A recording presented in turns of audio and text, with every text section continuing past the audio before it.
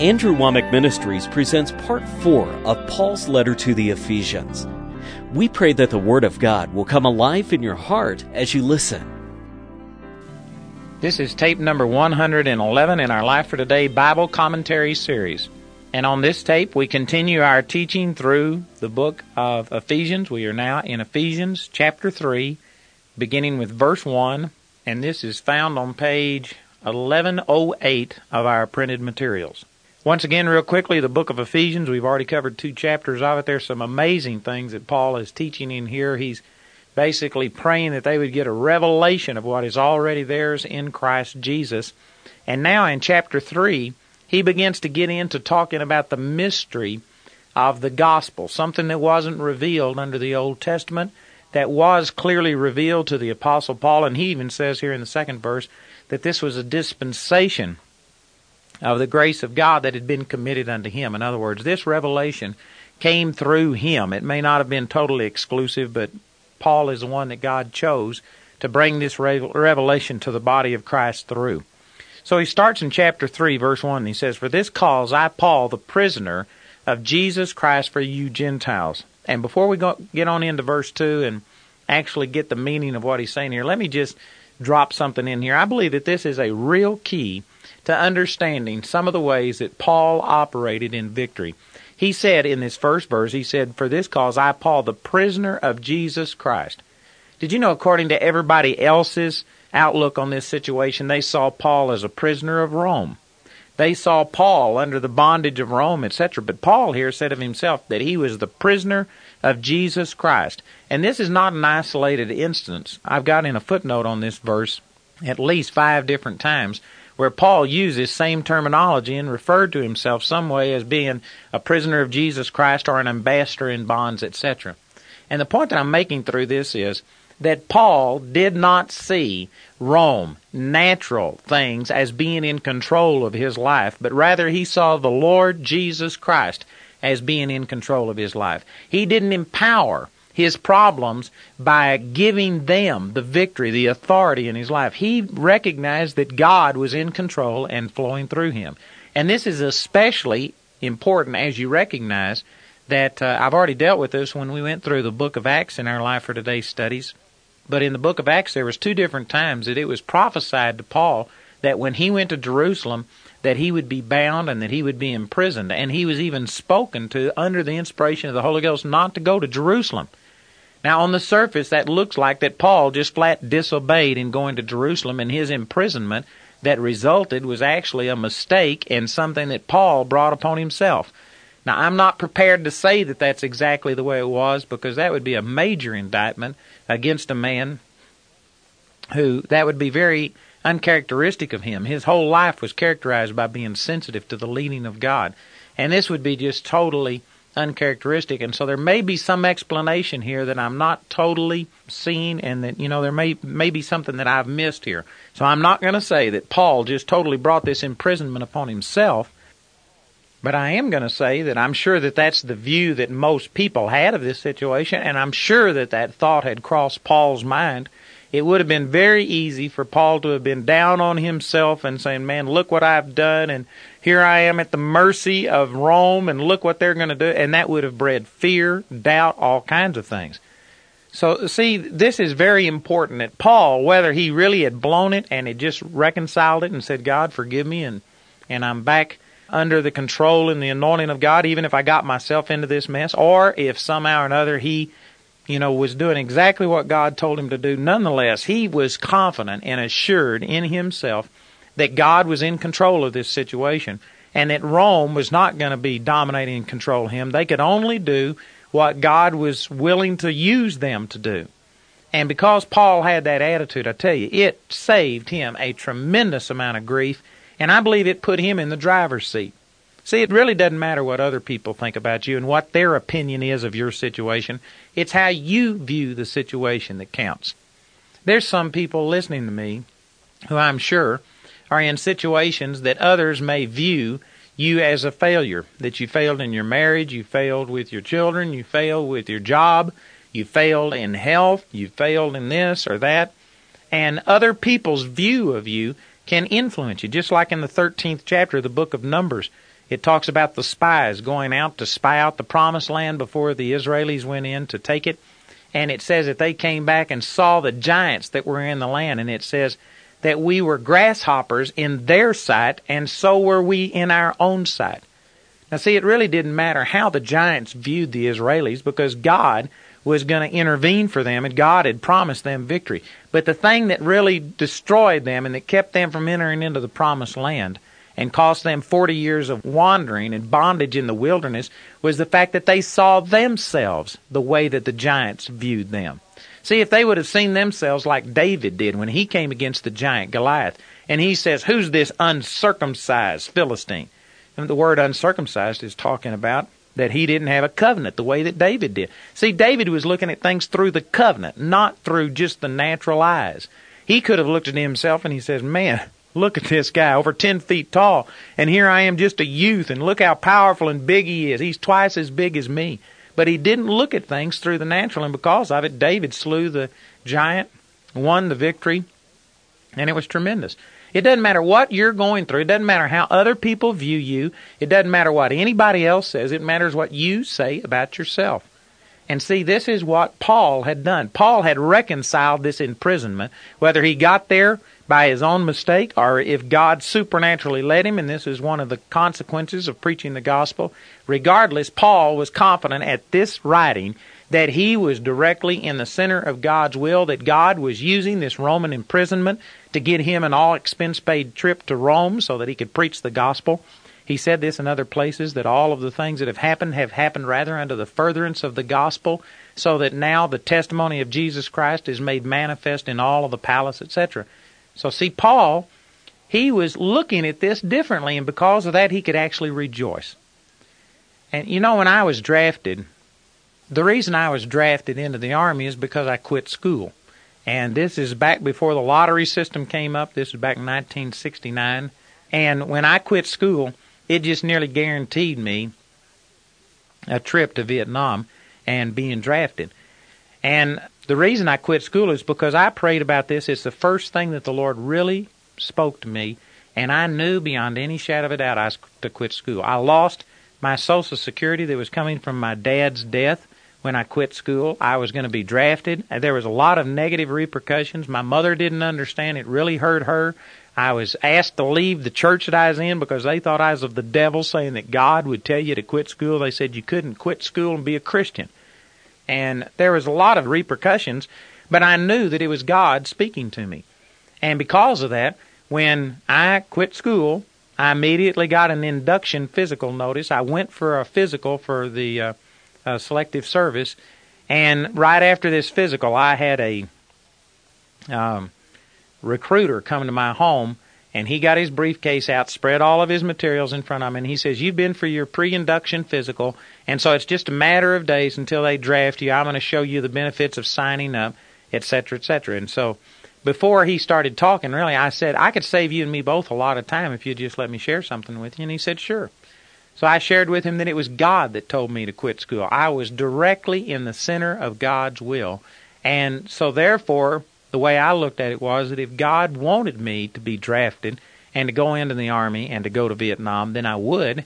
And that if he didn't, well, then I wouldn't. And this guy started laughing. Apparently he wasn't impressed with my opinion. And he said, "Well, I can guarantee you're going to be drafted." He says, "It doesn't matter about God or anything." And it was real sarcastic, and it was a real affront against my faith.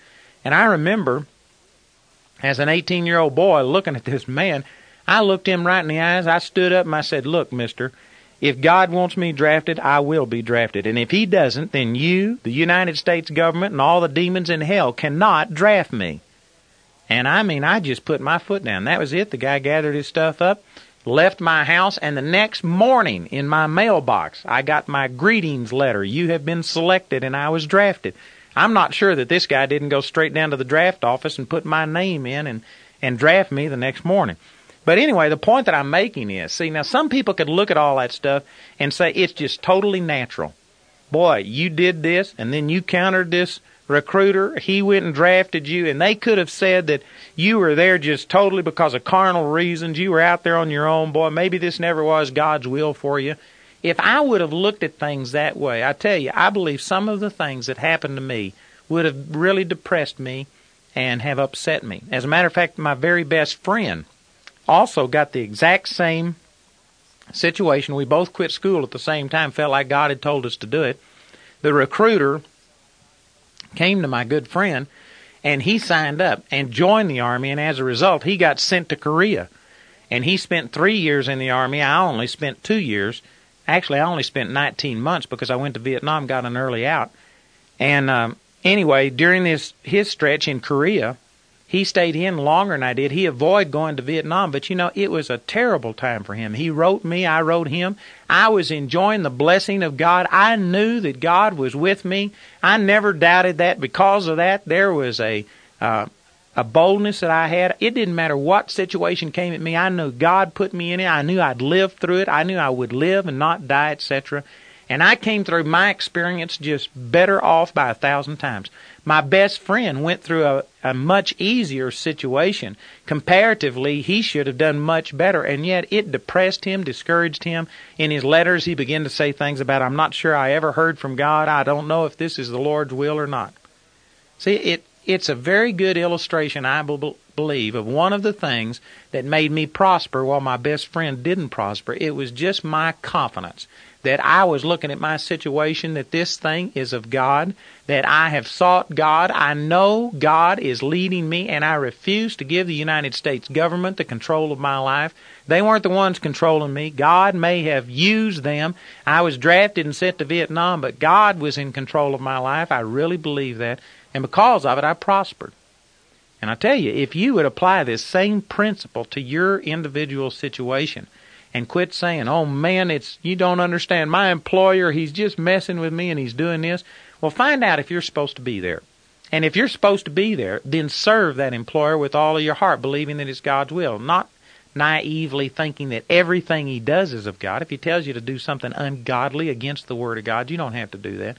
But I'm saying just overall, if God wants you to be there, then say, God, you've got a purpose in me being here. See the positive side of it and use it that way. You get that attitude, you will prosper. You'll begin to be promoted. God will bless you. People will be saved. Things will happen. But boy, if you go in there every day thinking, what have I gotten myself into? I'm miserable. And you start looking at the negative and not recognizing that God is moving through you and controlling circumstances in your life. If you miss that, I tell you, it opens up the door to many, many problems. So I could spend a lot more time on that. I want to move on, but I really believe that's an important thing here that Paul just says in passing, but boy, there's a lot of significance in that. So going back to verse 1, he says, for this cause, I, Paul, the prisoner of Jesus Christ, for you Gentiles, if you have heard of the dispensation of the grace of God, which is given me to youward. Now, the word dispensation, it's used 4 different times in the New Testament. 3 of those times it's translated stewardship. And this is the way that it's used in the Revised Standard Version. This phrase here was translated the stewardship of God's grace. The word steward just literally means that you are in control or administering another man's goods. And so it's talking about, Paul is stating that he was administering God's revelation. Specifically in verse 6 down here, he's talking about the union between the Gentiles and the Jews in one new body of Christ.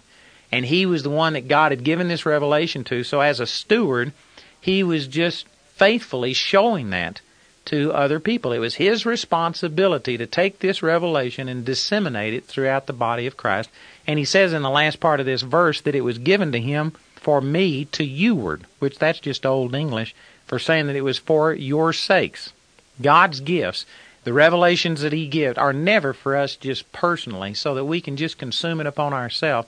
But God gives us things and works miracles in our lives so that we in turn can turn around and share that with other people. See, Paul saw himself as a person who had something given to him by God that he was responsible for sharing this with other people. If the body of Christ would get this attitude, I can guarantee you it would make a difference in a short period of time. If every person saw that the revelation that they had of salvation, and even if you haven't grown greatly in the Lord, if you just have the revelation of salvation, if you are born again, you need to recognize that God did that, yes, because he loves you, and if you were the only person, he would have still died for you. But at the same time, He did this so that you can take this and share it with other people. You have been given a dispensation of the gospel. You have been given a revelation of God and who He is. And God did that for you personally, yes, but just like Paul is saying, He did it so that you could share it with other people. If every Christian would recognize that the things they've received were not just for themselves, but it's also so that they can share that with other people and share it and be a blessing to them. If they would get that attitude and begin to start sharing their faith, I promise you that the body of Christ would multiply greatly. Right now we have just a few people, few ministers that are out there actually actively seeking others and trying to persuade them and draw them into the presence of God. And many Christians are just sitting there not taking what God has given them and sharing it with somebody else. You need to look at yourself as a steward. A steward is somebody who had the goods of their master committed to their control, and it's up to you to administer them the way that you believe your master would like you to administer them. And I guarantee you, our master, the Lord Jesus Christ, has given us the gift of salvation, and He has specifically, many places in the Word of God, told us to go and share this with other people. And we need to be about our Father's business and look at ourselves as stewards. In verse 3, He says, how that by revelation He made, this is the dispensation that was given Him, and it says, by revelation He made known unto me the mystery, as I wrote afore in a few words. You know the word mystery here, it means, according to the American Heritage Dictionary, it means the quality or air of being unexplained, secret, or unknown. And so basically this is just talking about that Paul had something revealed to him by God that was previously unknown. It was unrevealed in Scripture. And if you go on down to verse 6, the mystery that he's talking about is that the Gentiles should be fellow heirs of the same body and partakers of the promise in Christ by the gospel. So the mystery is that the division between Jew and Gentile was going to be broken down, and that Jew and Gentile were going to be united in one new body.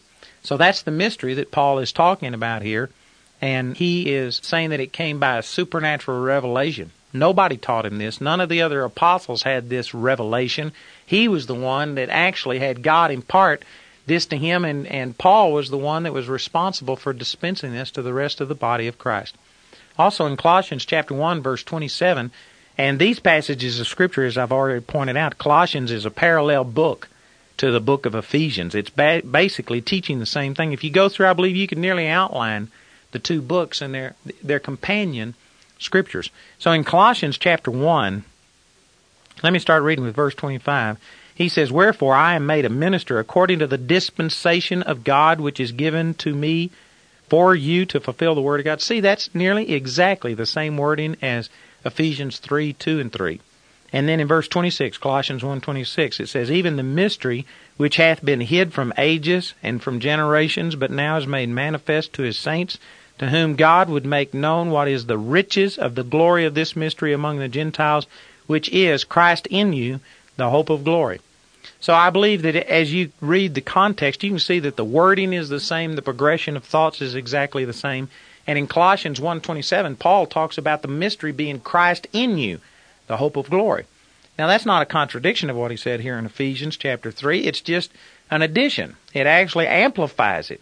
The mystery is the Jew and Gentile being united in one body in Christ.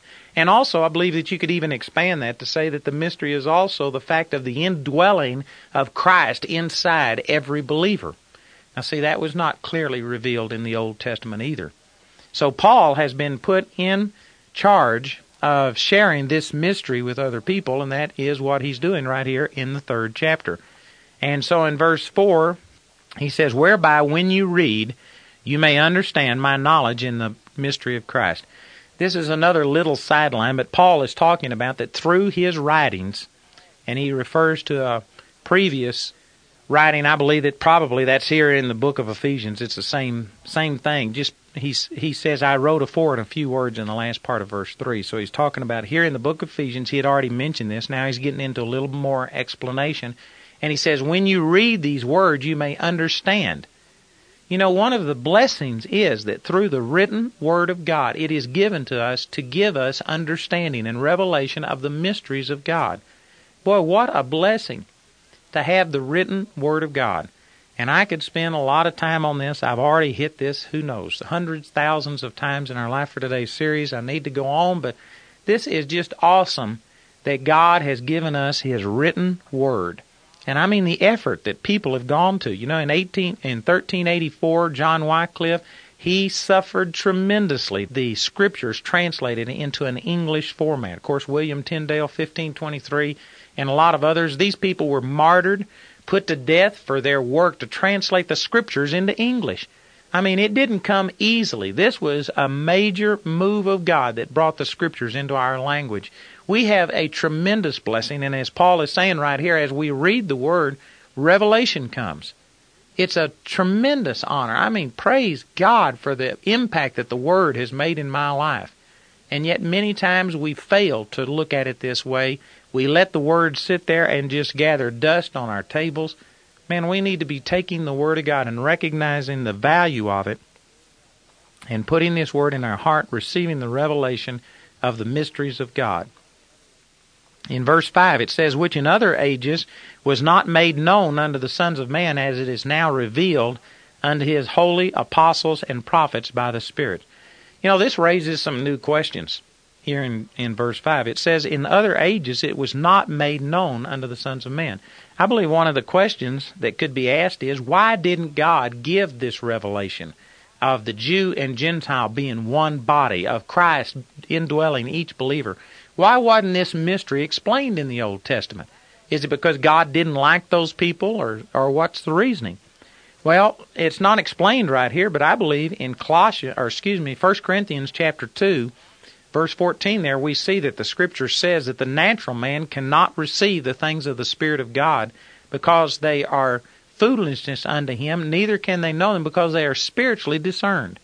In other words, an Old Testament man, before you were born again and you were supernaturally energized and created by God, you could not understand the depths of spiritual truths that we now can through the new birth.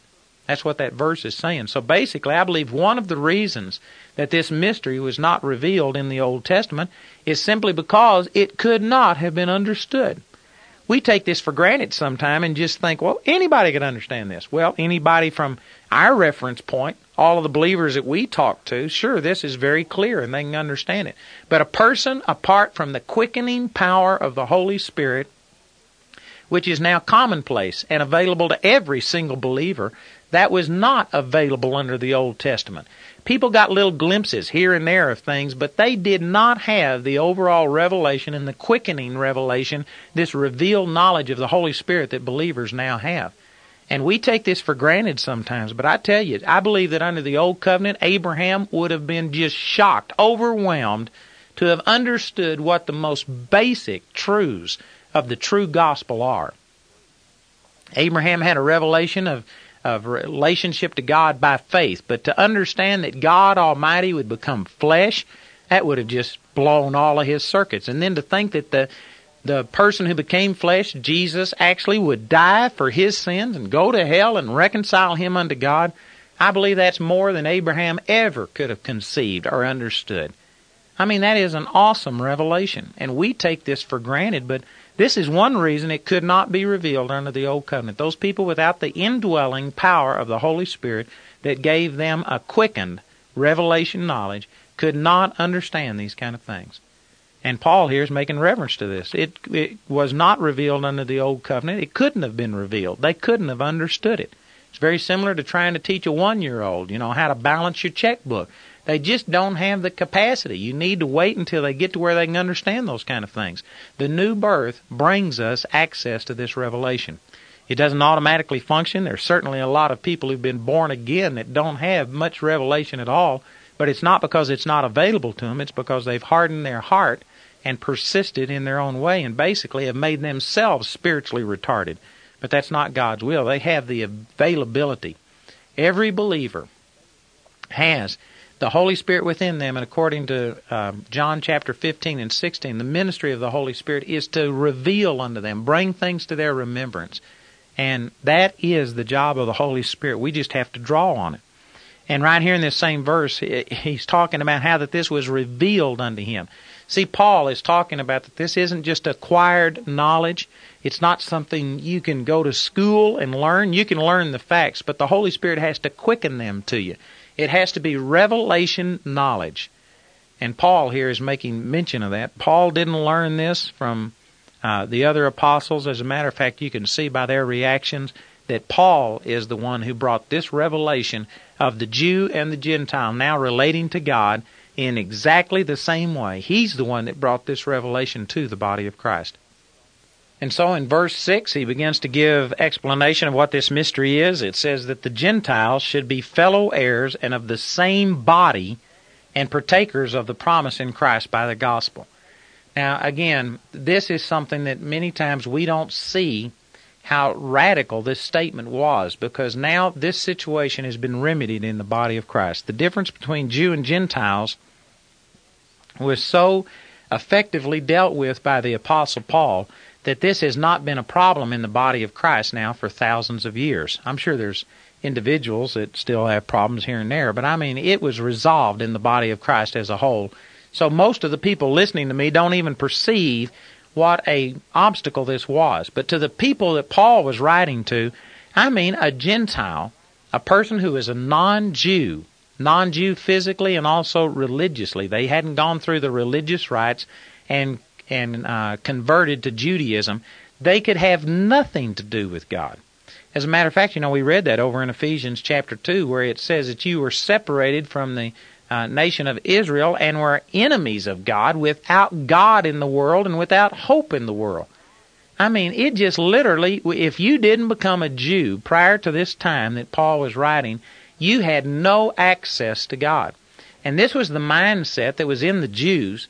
And so for Paul to say this, it was such a radical statement that I'm sure people just, hit the ceiling over this and got mad. And yet this is the mystery, the revelation that Paul was bringing forth, that Jew and Gentile were now to be reconciled unto God in exactly the same way. And the Gentiles didn't gain access to God by becoming a Jew. Instead, the Jew had to drop his Judaism, the Gentile had to drop his paganism, and they had to relate to God in one new method, which was faith in a Savior, the Lord Jesus Christ. Now, this doesn't mean that a Gentile who is, say, for instance, an inhabitant of Macedonia had to quit claiming to be a Macedonian. I mean, you still have your natural physical heritage. You may have some of your customs, but when it comes to relating to God, you don't come to God as a Gentile Christian and as a Jew Christian. You just come to God through Christ and become a Christian. In the same way, the Jews could no longer claim any special relationship to God. They didn't have any access to God that a Gentile didn't have. See, it wasn't the Gentiles are now able to convert to Judaism in an easier way. No, Judaism was no longer the factor.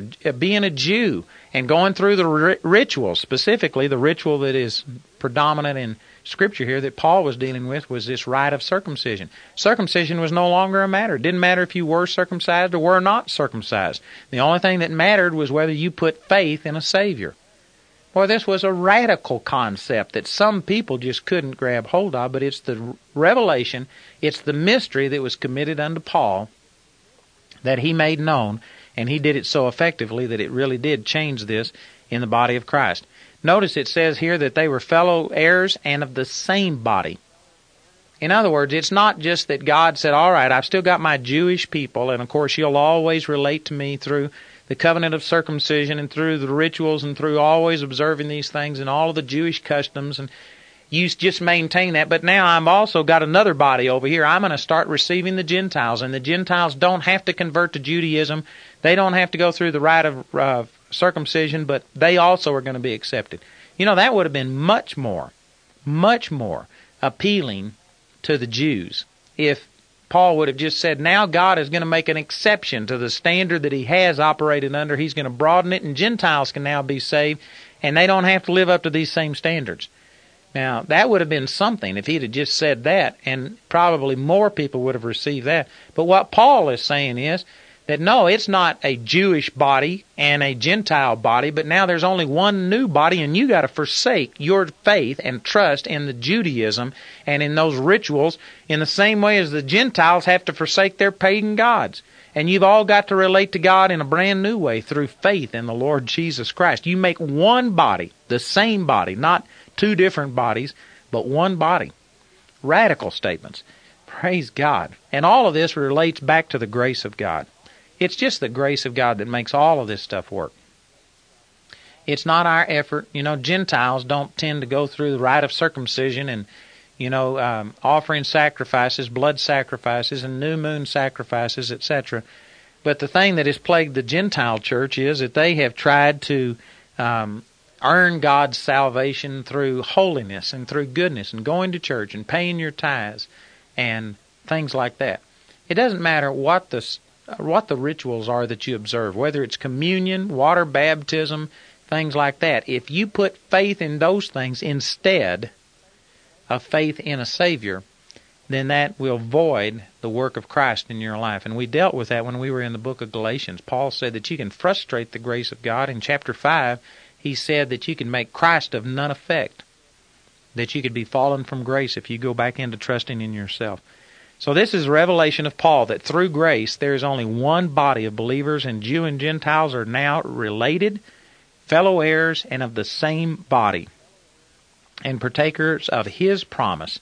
Boy, that's another thing I've mentioned in the past. I'm not going to spend a lot of time on it, but it says we're partakers of His promise. Actually, Jesus, through His holiness, obtained relationship with God that is just awesome.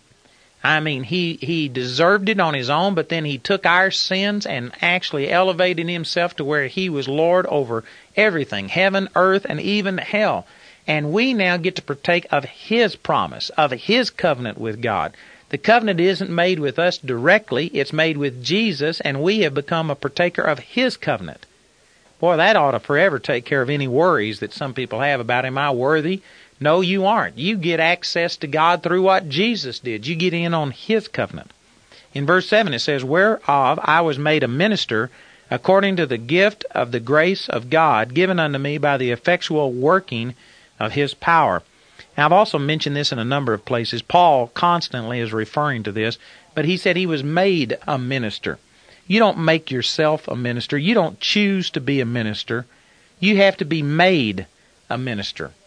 There are some things that you just cannot do. You cannot choose how God wants to use you. These things are by grace.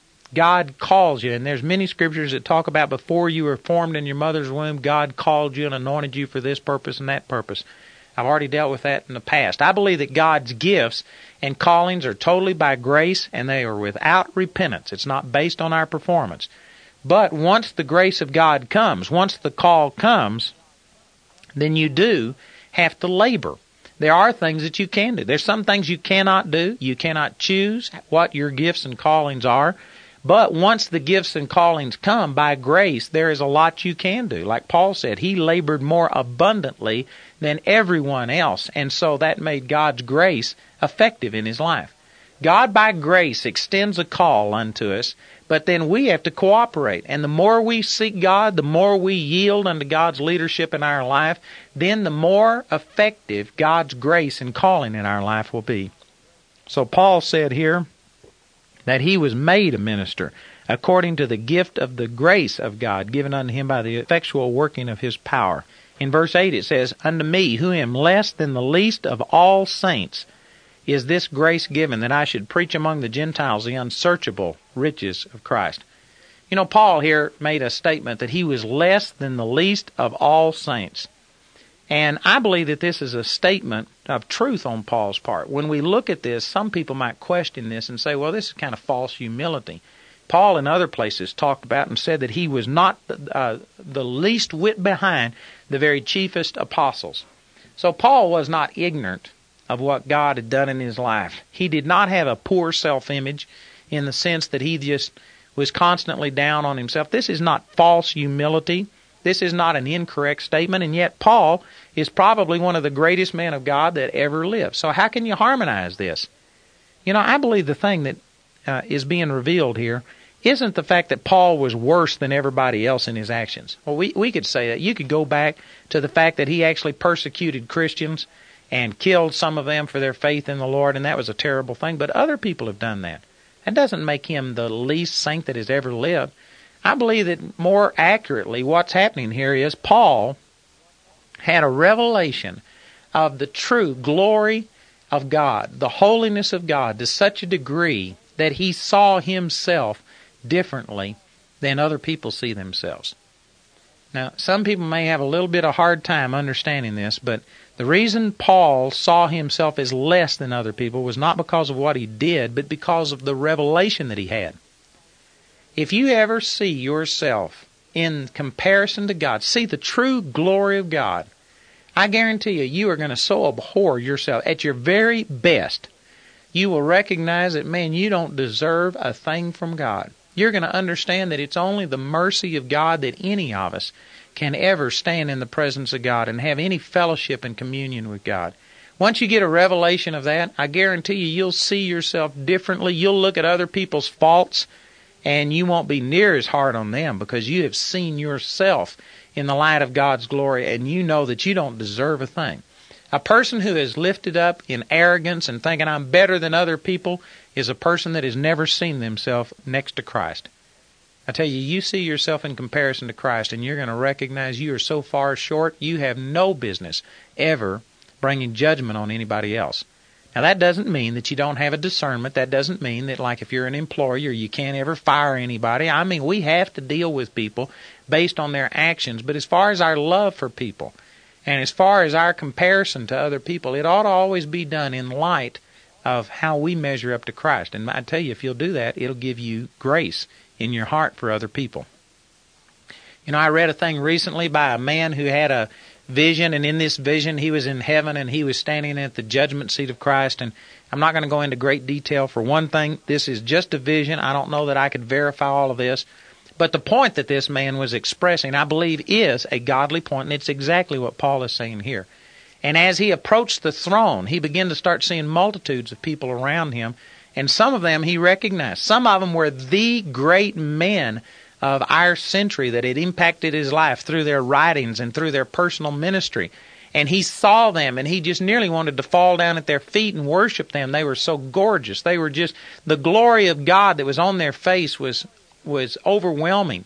And yet, as he began to talk to them, he found out that these people were in the very lowest part of heaven. Their reward was virtually non-existent. They had barely made it into heaven, and yet at this low state, they were glorious beyond anything he could imagine. And these people began to tell him that they had failed God so miserably. They had injected their own self in there. Some of them had done the things that they had done, and they had great acclaim by men here on earth, but they had done it with impure motives. And in the presence of God, they had seen themselves for what they really were, selfish and egotistical, and building their own ministry. And they were just repenting and saying that, you know, they didn't even deserve to be in heaven. It was the grace of God that even allowed them to be saved because their heart was so impure compared to what it was supposed to be.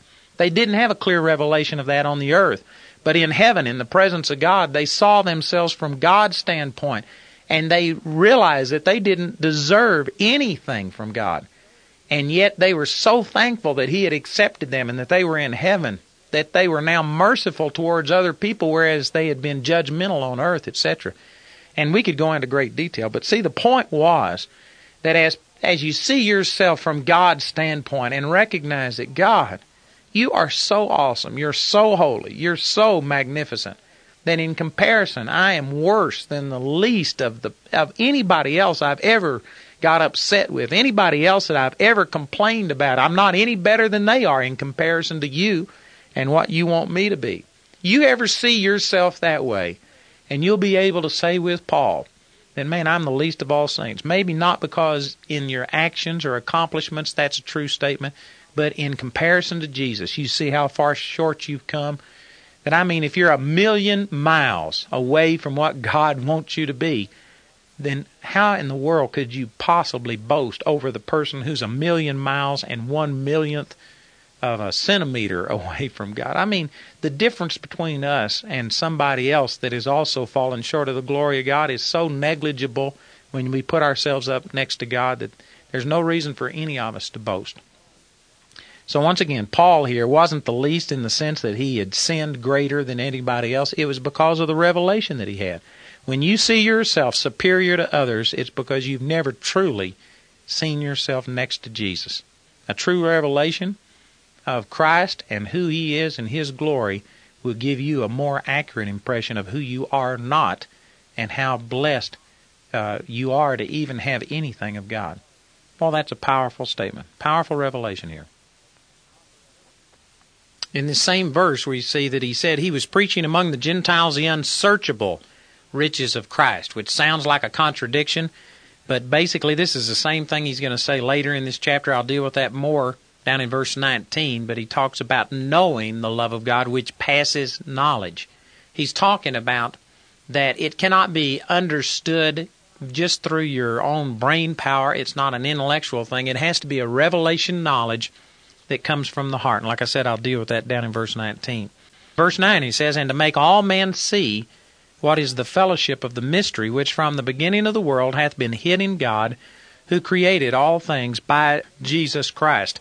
So his purpose, stated purpose right here, is to make all men see, not just a few. Paul was out to share this gospel with as many people as possible.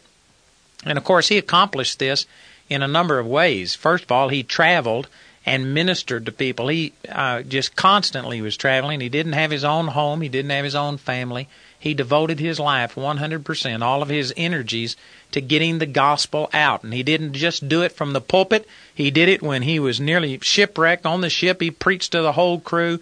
He did it when they were putting wood on the fire and a viper came out on his hand and he shook it off and led people to the Lord there. Paul was just totally consumed with making all men see what is the fellowship of this mystery. But from a historical perspective, as we look back at it, history always has 20/20 vision. And as we look back at this, we can see that the way that Paul has impacted more people with the gospel, infinitely more times than he ever did through his own personal physical ministry, is through the printed materials that he left behind, the scriptures that he wrote. And I believe that Paul would have been blessed to see the degree of influence he's had on the world. I mean, here we are nearly 2,000 years later, and we're reading Paul's writings. I'm sharing this with literally hundreds and hundreds of people through these tapes, and the amazing thing is there's hundreds of people that are preaching from these same texts, and then there's thousands and thousands of people that are reading it on their own. The Holy Spirit is quickening it unto them. And so Paul made an impact here. His purpose, he made it clear, but I don't believe Paul really understood. I don't think he ever had a revelation of exactly how much he was going to really impact the world with this gospel. He certainly saw the things he had been able to do physically. He saw those people go out and multiply, but he impacted the world much more than he ever realized. And I think that that's true of all of us, that sometimes we're harder on ourselves, and because we don't have the perspective of 2,000 years of history to look through, and see what really happened, we sometimes forget the impact that our life has on others.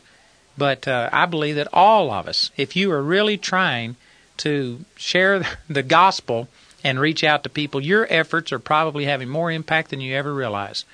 My mother, of course, raised her family and tried to instill in them godly principles and things like that. But 50 years ago, my mother had no clue that she was ever going to be impacting people through radio, through television, through tapes, through different things. And she doesn't do it directly, but through what she put in me and the ways that she taught me about the Lord and many different things. She was one of the major factors in leading me in the direction that I've gone. And my mother is reaching millions of people through me.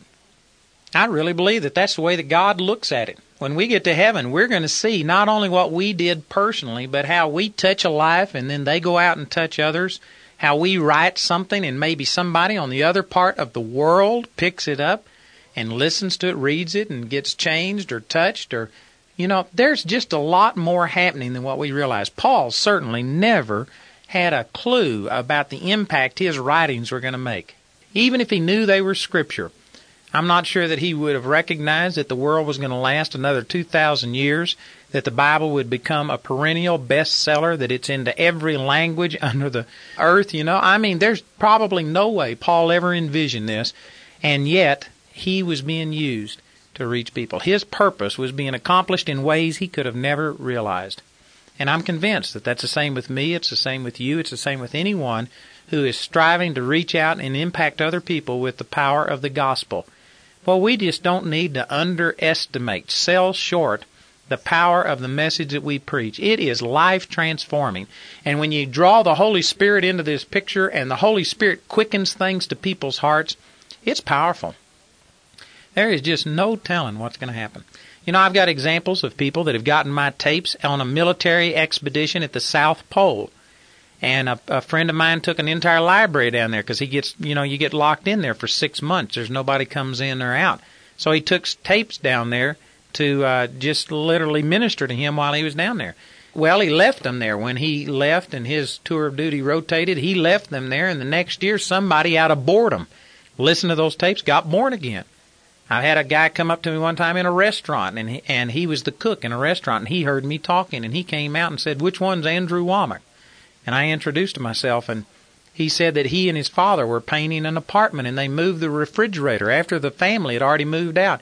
Found a couple of my tapes under the refrigerator, and so just out of curiosity, they stuck them in a tape recorder while they were painting that apartment, and they both got born again, and their lives were turned around. And on the stories could go. I mean, how in the world would you ever know that, I could affect somebody at the South Pole, somebody painting an apartment? And those are, fairly obvious to see, but I believe that there's thousands of things that I haven't seen like that, and just like that, I believe that you also, if you are seeking to share your faith and sharing with someone at work, or you're raising your family and you're putting your efforts into that, or you're just teaching Sunday school class, you never know what you're going to be doing. I mean, this is really amazing to me. Paul is saying he wanted to make all men see. And yet I can guarantee you, out of Paul's things, he probably was putting his effort into his missionary journeys and things like this. These letters that were written to the church, I know that he recognized the flow of the Holy Spirit through him, but he probably didn't have a clue about the scope that these writings would make. And we also don't have a clue. We just need to, by faith, praise God and know that our labor is not in vain in the Lord, that it will accomplish what God intends for it to accomplish. I had a Sunday school teacher that really impacted my life. My dad died when I was just 12 years old, and I really learned from other people that were in authority in my life. And this one Sunday school teacher, Gene Price, he was very strict, very hard. I remember a lot of the other kids would make jokes about him and stuff, but I always respected this man. And I really admired him for what he had. He was an airline pilot. And anyway, this guy really has impacted my life. And yet I remember going back and talking to him long after I was already grown and, in ministry. And he's not totally in agreement with the way I minister. He's, from my understanding, not Spirit-filled. And he probably would think some of the things I'm doing are not accurate, etc. But, I went back and began to share with this man how important it was, the contribution he had made to my life. And I caught him one time. I don't know if this was typical, but I caught him on a day when he was kind of discouraged. He was retired. It didn't look like his life was going anywhere. And he was saying, well, I don't know if I've ever really been much service to anybody. He didn't understand the impact that he made on my life, a Sunday school teacher. And he may not agree with some of the things that are happening in my life, and he may not be proud of it. But I can guarantee you, when we stand before the Lord, and I have many, many people that God has touched through me, that man, Gene Price, is going to be also accounted those rewards because of the impact that he made on my life.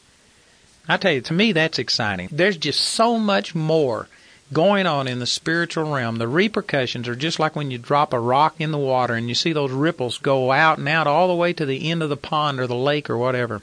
I believe it's the same thing with our lives. I just want to encourage you with that. Paul accomplished what he was saying here was his purpose, greater than he ever could have imagined. And I believe that you are too. I believe that I am. And we need to encourage ourselves with that. He goes on to say in the last part of this verse, he says these things were hid in God who created all things by Jesus Christ. Now this is really important here because over in the book of Isaiah, chapter 44 and verse 24, the Scripture says, I am the Lord that maketh all things, that stretcheth forth the heavens alone, that spreadeth abroad the earth by myself. Now the terminology here is very important. It says that Jehovah stretched forth the heavens alone and spread forth the earth by himself, signifying that there was no other agent in creation. And yet this verse is saying that he created all things by Jesus Christ. When you put this together with other scriptures like in John chapter 1, verse 3, it says that all things were created by him. Without him was not anything made that was made. 1 Corinthians 8, Colossians 1, Hebrews 1. You put all of these scriptures together, this is just another testimony to the fact that Jesus is God in the flesh. He was not a secondary God, an inferior God. This was God Almighty come into physical flesh, and He was God in physical form, just like it says over in 1 Timothy chapter 3 that God was manifest in the flesh. So this is a powerful witness to the deity of the Lord Jesus Christ. In verse 10, it says that the intent that the Lord had done all of these things was now unto principalities and powers in heavenly places might be known by the church, the manifold wisdom of God. So God's intent or purpose in this mystery, the Jew and Gentiles being one body and Christ dwelling in us, the purpose of this is that He wants to make something known. You know, again, the Lord saved us because of His love for us individually, and I'm not minimizing that. At other times, I will emphasize that, very strongly. But you can also not, you should not underemphasize the fact that God created us and redeemed us for a purpose. And that purpose or the intent is that we could make known unto the principalities and powers. You know, the terminology in this verse where it says that He wants to make this known unto the principalities and powers in heavenly places. This is the exact terminology that He uses in Ephesians chapter 6 when He's talking about that we wrestle not against flesh and blood, but against principalities, powers, rulers of the darkness, spiritual wickedness in high places. I believe that's verse 12. So in the context of chapter 6, you see that this is talking about our adversary, our enemy. We are fighting against these things. So this is describing demonic powers, the ruling hierarchy in the demonic system.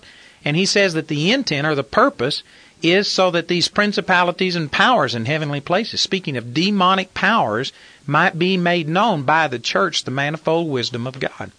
Now, why would God want to reveal to demonic powers the manifold wisdom of God?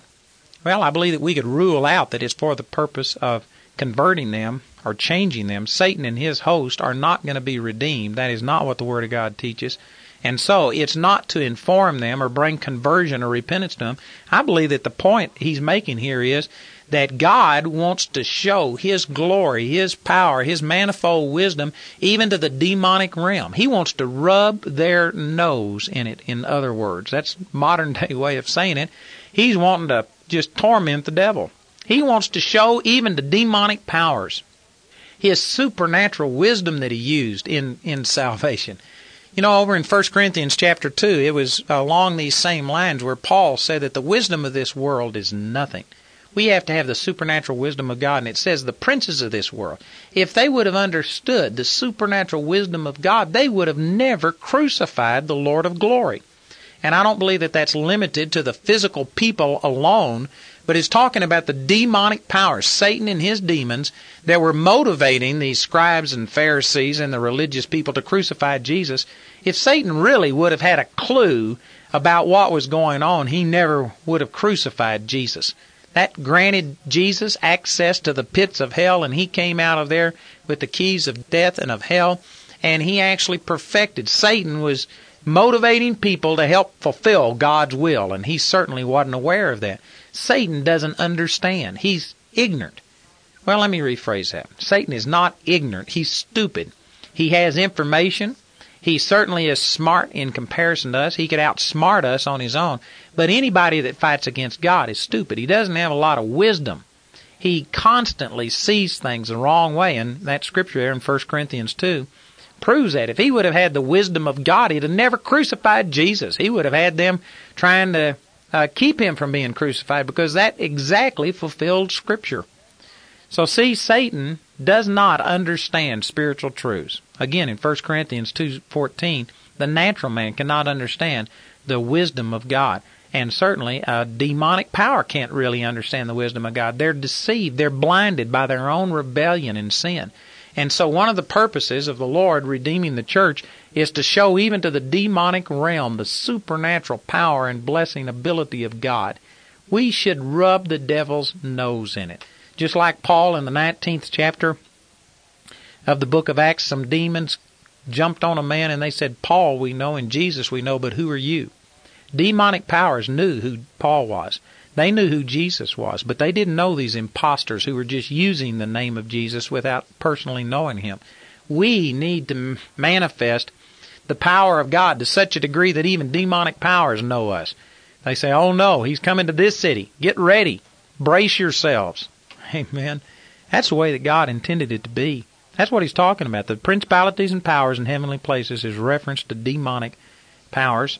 And it says that he wants them to know the manifold wisdom of God. The word manifold simply means many-faceted, or many different aspects of. God's wisdom is certainly greater than any of us could understand on our own. It's not one-dimensional. God's wisdom is so infinite. His thinking ability, his perception, the ways that God does things are just beyond the ability of human man to understand by ourselves. We have to have revelation knowledge from God. And, of course, in context here, the demonic powers certainly don't understand spiritual truths. They nearly have to just be shown. And we do that as we cast out devils, as we heal the sick, as we walk in victory and power and share the gospel and see people's lives changed. They see the manifold, the many-faceted wisdom of God. In verse 11 it says, according to the eternal purpose which he purposed in Christ Jesus our Lord. Now this verse is revealing that salvation was not an afterthought with God. God did not create man and never anticipate that man would fall or rebel at him, and then after the fact, God had to come up with some plan of salvation. This shows us that God had a plan of redemption in place even before man was ever created. And there's a lot of scriptures that go along with this. Revelation 13:8 talks about the Lamb slain from the foundation of the world. Jesus didn't just die when he was physically here on the earth. In the mind of God, in the plan of God, this was already accomplished and a done deal from the foundation of the world. In Acts 15:18, it says, known unto God are all his works from the beginning of the world. God had already anticipated this. Man's sin did not catch God off guard. It also says that God had promised eternal life to those who would believe before the world began. Now, man wasn't here, but God made the promise before anybody was here to hear it. Titus chapter 1, verse 2. And Peter said that Jesus was foreordained before the foundation of the world. And so again, that's reference to the fact that salvation and the plan of redemption was already provided by God before the need even existed. In Ephesians 1:4, Paul said that we were chosen in Christ before the foundation of the world. And so I've already made reference to that. I've got a footnote on that. Also at 1 Corinthians 2:7, I've got footnotes on that. So this verse is talking about that God had already purposed this in Christ before the world began. In verse 12 it says, in whom we have boldness and access with confidence by the faith of him. You know, this is an amazing scripture. It would have been something for God to have redeemed us. That would have been wonderful. It's more than any of us deserved. It's more than any of us could have ever really asked or expected. God is wonderful to forgive us. But it doesn't end at that. It goes much beyond that. It says that we even have boldness and access with confidence. You know, if you were to really think about this, this could just revolutionize your life. If you were to get these attitudes, instead of them just being words on a page, if you were to meditate until it became a revelation to you, what it means, that you can have boldness in the presence of God Almighty.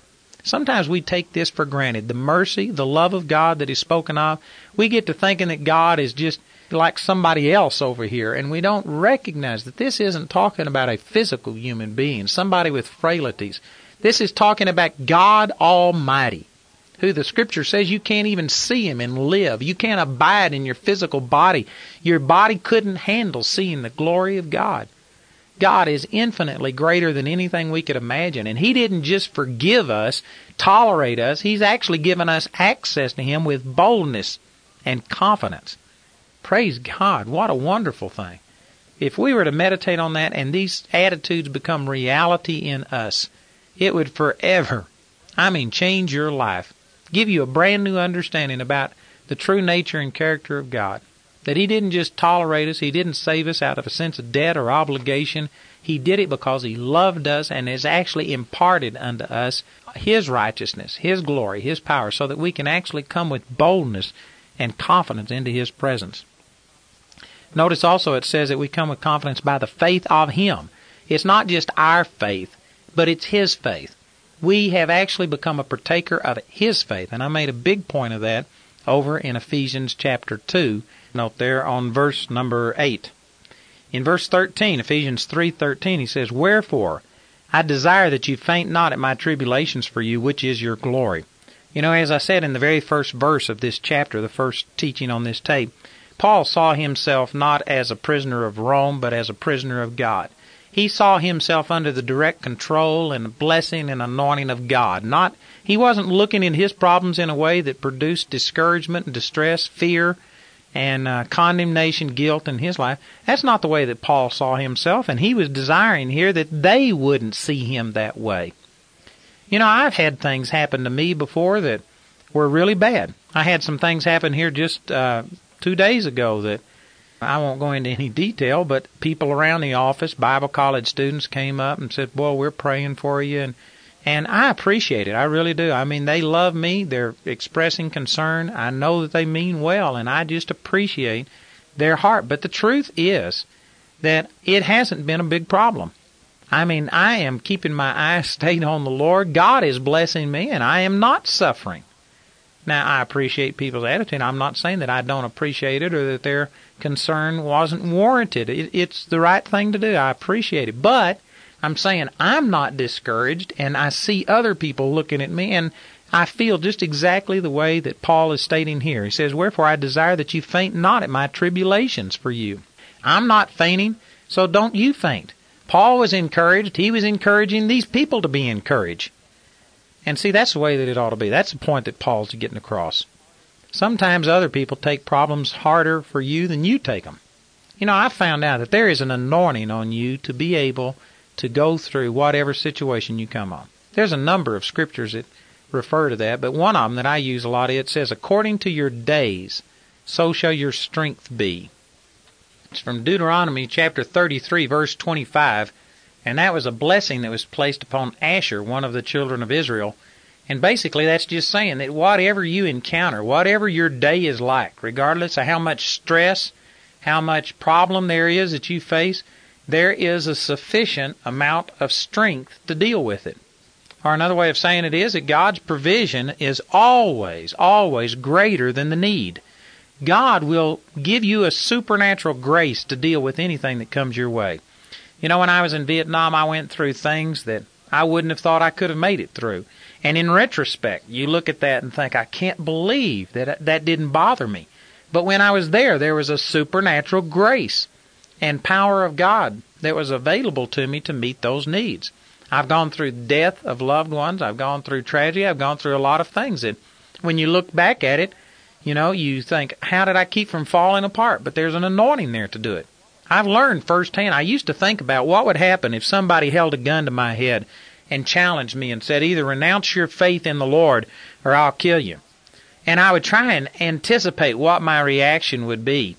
But I was doing it without this supernatural grace that goes with the day.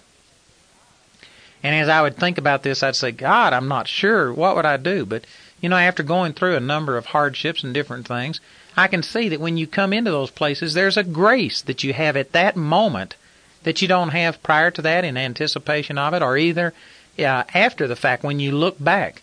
When you're without that strength, the supernatural supply of the Lord, you could not anticipate being that strong, or you can't believe that you were that strong after it's over. But in the midst of the situation, God just gives you a supernatural strength.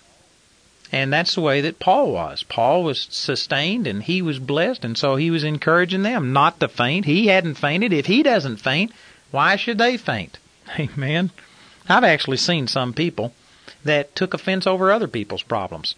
It wasn't their own problems. They were so hurt over what had happened to somebody else, and the person themselves is doing fine, but they're hurt for them. Well, now that's certainly not the way to be. And Paul is trying to tell them, you know, don't faint at my tribulations for you. In the next verse, verse 14, Paul begins to pray that this desire about them not fainting for him, he begins to pray for this exact purpose.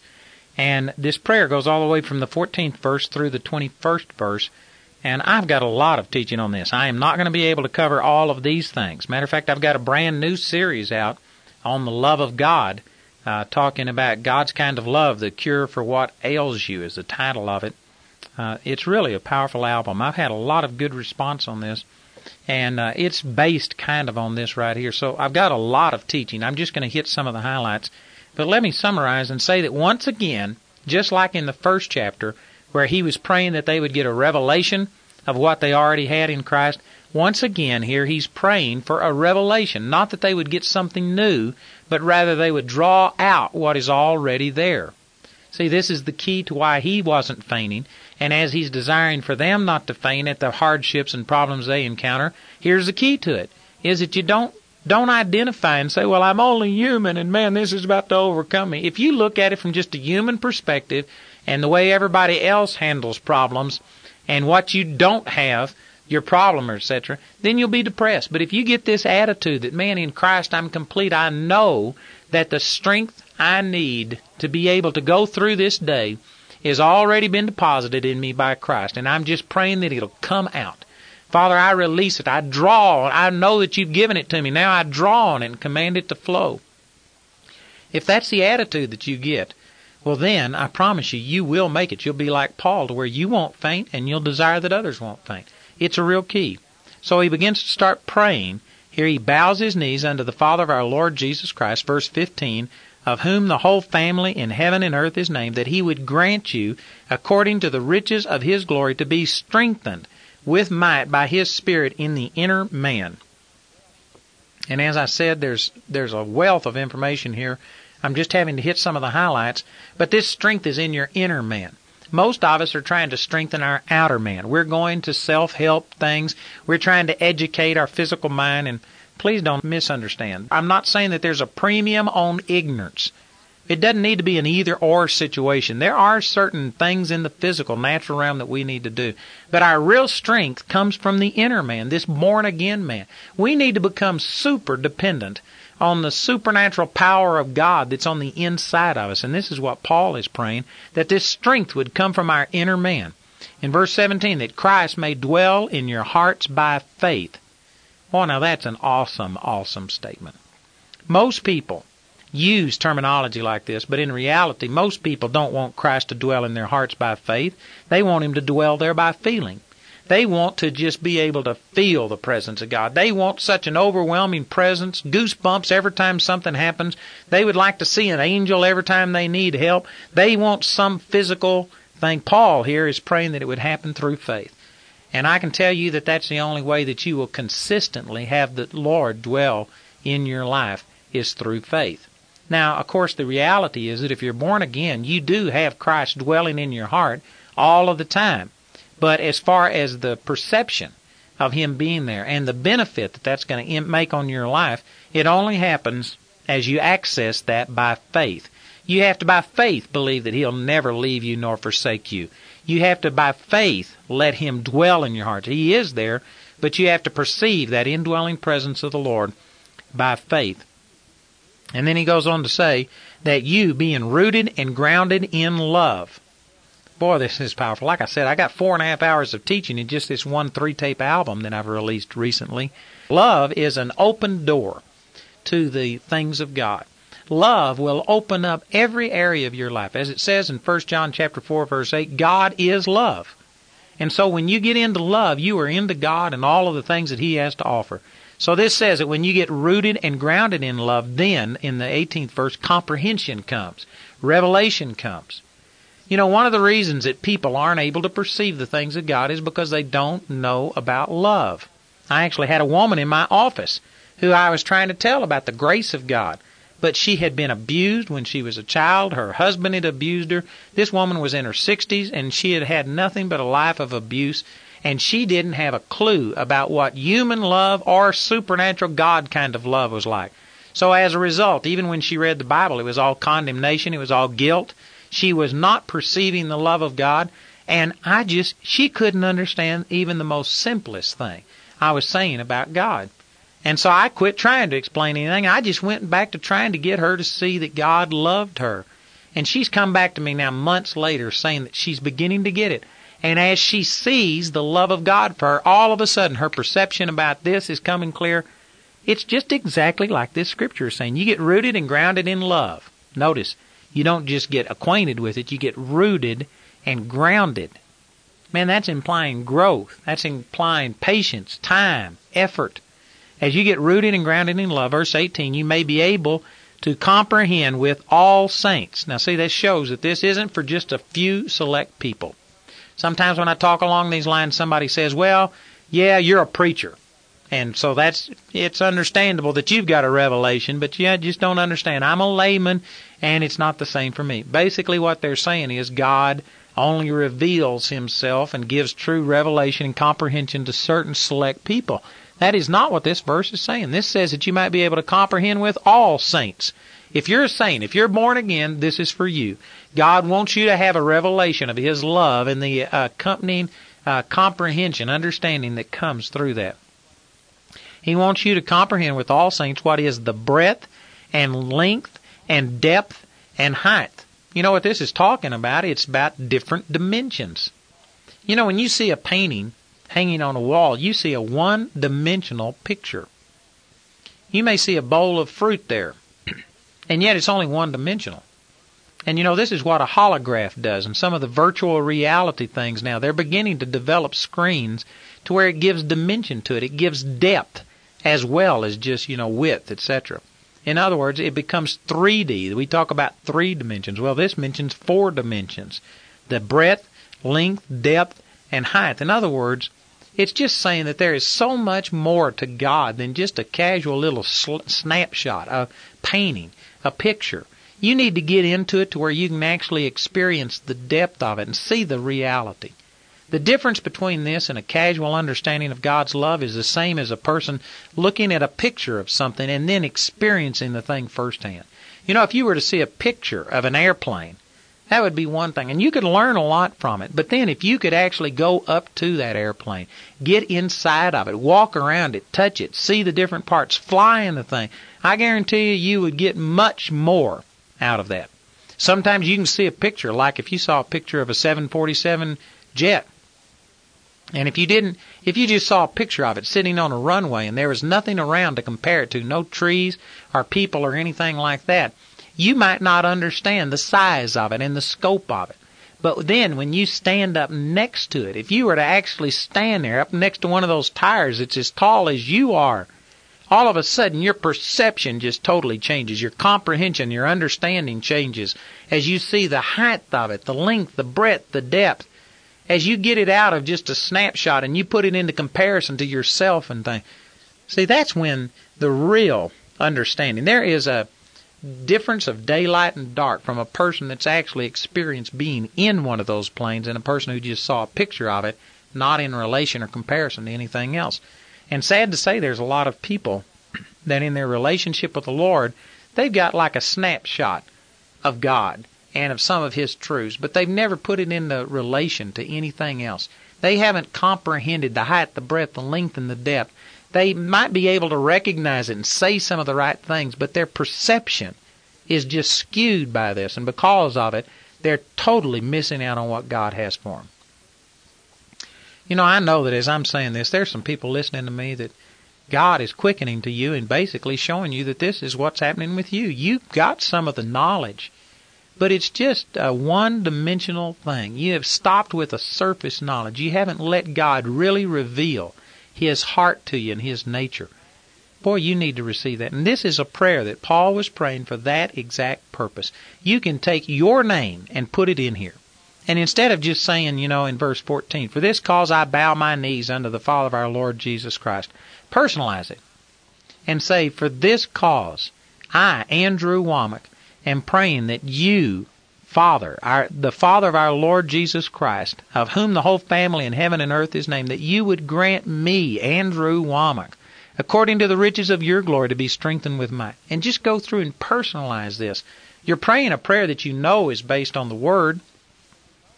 You know it's according to God's will, so you know that God hears it and that he answers it. And if you will pray this prayer in faith and begin to get a revelation of God's kind of love, I promise you that you will have the power of God begin to manifest itself in your life. In verse 19 he says, "And to know the love of Christ, which passeth knowledge, that you might be filled with all the fullness of God." Now, I made reference to this earlier, but it says to know the love of Christ, which passeth knowledge. Now, if it passes knowledge, how can you know it? Well, the answer to that is that this is talking about a experiential knowledge, that you would experience the love of Christ, which passes just intellectual knowledge, just an acquaintance, information. You need to get into intimate communication with God. You know, in the Old Testament, the word know was used to describe the sexual relationship between a man and a woman that would produce a child. And it was talking about knowing her. And so it's talking about this intimacy. And he's saying that you would become intimately involved in the love of God. If you would ever experience and experientially come to know the love of God, then that passes knowledge. That passes the experience, the four-dimension experience of actually experiencing something and being in something like this jet, where you get an actual feel for what's going on. That surpasses just a snapshot. Well, he says experiencing the love of God in a real way passes mere intellectual knowledge about God. And he goes on to say in this 19th verse that when you do that, you will be filled with all the fullness of God. Now that is an awesome statement. This says that the key to being filled with the fullness of God is to have an experiential knowledge of God's love. Now you could turn that verse around and follow it in reverse and come to some great conclusions. If the key to being filled with the fullness of God is His love, then that means that if you don't have the fullness of God, guess what? You are minus a revelation of God's love. Now again, you may have this snapshot of it. You may have some of the features. You might be able to recognize it and describe it to somebody else. But you don't have the height, the depth, the length, and the breadth of it. You haven't really entered into that reality of it with a true revelation of God, or the fullness of God's love would be real on the inside of you. And there may be somebody saying, "But you don't understand. I know God's love. I've got a revelation of it, but I'm in a problem. And I've just had this happen to me, and you don't understand how severe my situation is." Well, I'm not trying to minimize your problems, but I'm saying that God's love is so infinitely greater than any problem you're going through that I still hold to this, exactly what these scriptures are saying, that if you had a real revelation of God's love, it would so minister to you and supply your need that your problem would be nothing in comparison. Now, I'm not saying that in comparison to me or comparison to somebody else you don't have a problem, but in comparison to God's love for you, it's nothing. And if you would get to thinking that way, what does it matter? You know, the Bible says in Psalms 139, "If I make my bed in hell, there God is with me." Now that's describing a terrible situation, and yet if you could focus on the fact that God is with you, regardless of what situation you're in, then you would find reason to rejoice. You could praise God in the midst of terrible situations. You know, I've used the example before. I won't go into the same detail of a woman who was praying to get her marriage healed, but she wasn't born again.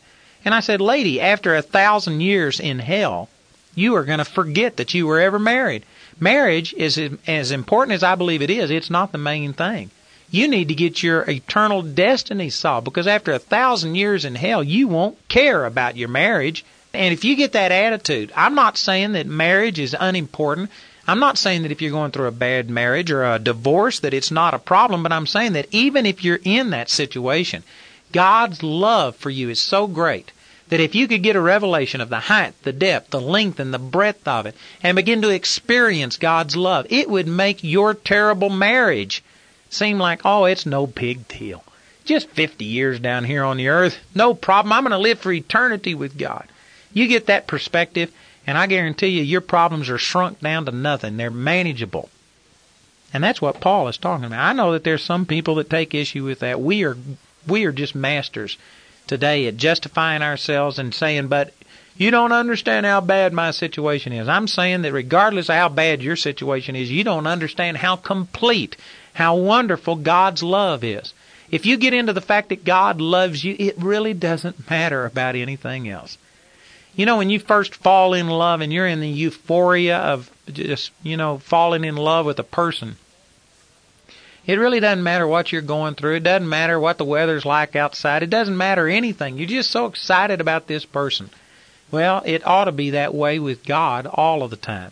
You can get into God's love, and the very fact that God loves you makes anything not only bearable, but get to a place where it just is unimportant. You can rejoice in the midst of any situation, and that is what Paul is praying for. So if you aren't filled with the fullness of God, if you aren't having joy unspeakable and full of glory, etc., etc., etc., it isn't because your problems are so big. It's because your vision is so small. It's because your revelation is lacking. It's not that you need to use more faith and stop all the problems in your life. You can't consistently, completely do that. But I tell you what you can do. You can get such a revelation of God's love that it just really doesn't matter.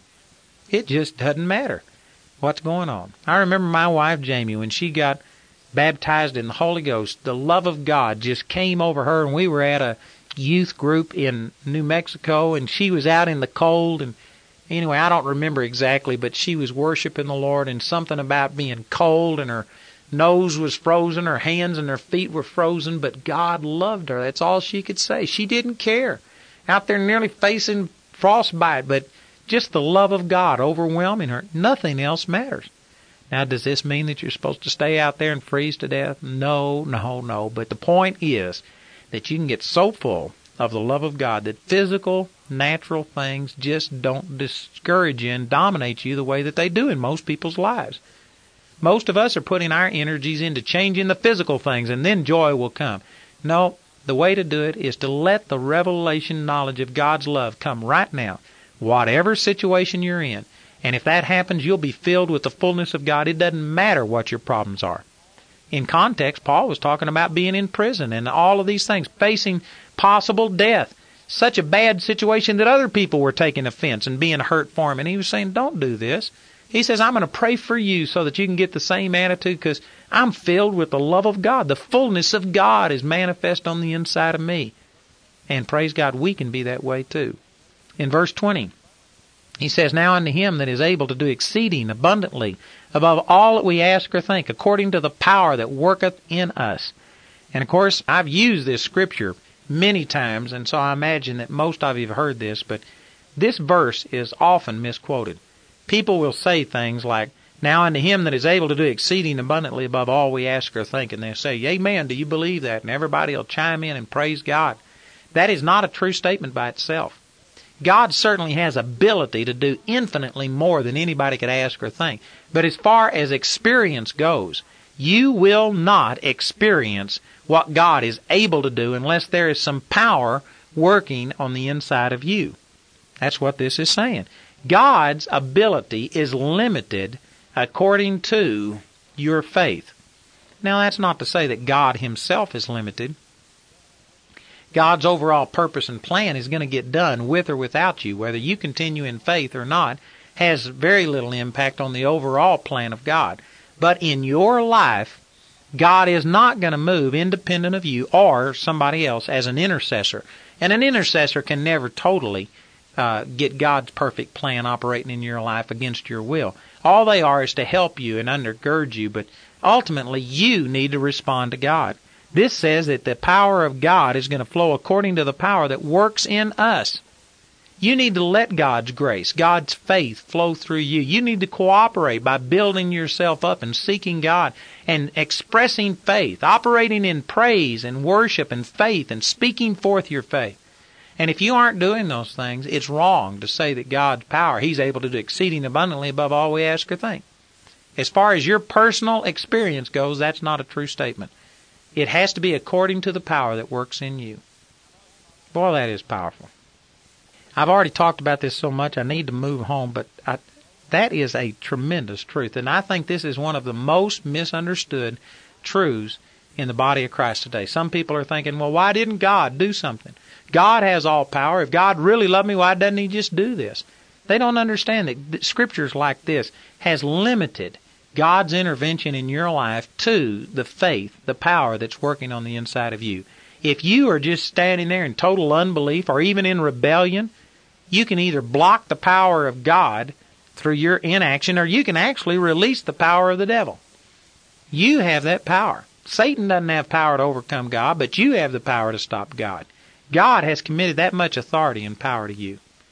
Now those are some radical statements, and I know some people may not understand that. That's not because they're wrong.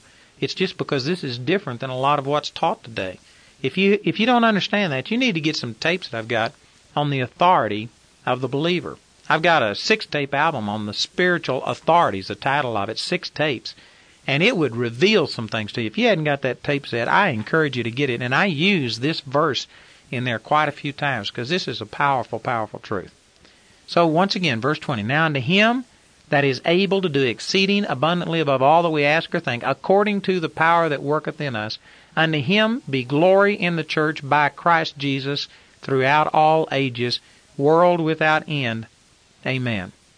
You know, basically verses 20 and 21 are just a praise. It's what we call a doxology or a benediction, where Paul had made his statements already about praying for them to be strengthened in the inner man, to receive a revelation of God's love and to experience God's love which passes knowledge, that they'll be filled with all the fullness of God. Those were such great truths that Paul knew would change their life if they received it. He was so excited to think that the love of God is so awesome that if you get that, you'll be filled with the fullness of God, that he just broke out into praise. He started praising God and started worshiping him. And, you know, that's the way that we ought to be. If you could really understand what it is to have God Almighty love you, and I'm not just speaking of you, I'm talking about me, mankind. God Almighty loves us, insignificant, nothing, mankind. In comparison to God, we are less than nothing. And yet God loves us. If you ever got an experiential knowledge of that, I guarantee you the fullness of God would come on the inside of you, and then just like Paul, you would break out into praise and begin to worship him, and unto him be praise and glory, world without end. I mean, that's exactly the response that you'd have. And I can even go as far as to say this, that if you are not praising God, if there is not joy and thanksgiving in your heart, you don't have a revelation of God's love. You don't have the dimensional revelation. You may have a snapshot, but you don't have the 3-dimension or the 4 dimensions mentioned up there in verse 18. You don't have a true revelation of it, because when you do, praise comes. And I know some people are saying, brother, you don't know what I'm going through. Well, you don't know what I'm going through. I could promise you, most of you, if I was to share some things that have happened to me in the last 48 hours with you, most of you would think, I don't have a problem. Matter of fact, I've talked to some unbelievers in the last 48 hours, told them what's happened to me, and they said, man, I'm going to go home and just, they weren't saying praise God, but they were saying, I'm going to go home and just be thankful for what I've got. They can't believe. And yet I'm rejoicing and I'm praising God. You know why? Because of a revelation of God's love. I pray that you get that. I pray just like Paul prayed here, that become a revelation to you, and the end result will be that you will be filled with all the fullness of God. Praise God. Father, I just agree with the people listening to this tape, and I pray these scriptures, Father, that they receive the revelation, the dimensional revelation of your love for them, and I believe the end result will be that they're filled with the fullness of God. In the name of Jesus, amen. On our next tape, we will continue and start our teaching from Ephesians chapter 4. We hope that your heart has been quickened by hearing the Word of God through this message. Remember, Andrew Womack Ministries operates a helpline that you can call for prayer and information at 719-635-1111. We have a ministry website at www.awmi.net, and you can write the ministry at P.O. Box 3333, Colorado Springs 80934. Until next time, we pray that you will reach out by faith and receive everything that is yours through God's grace.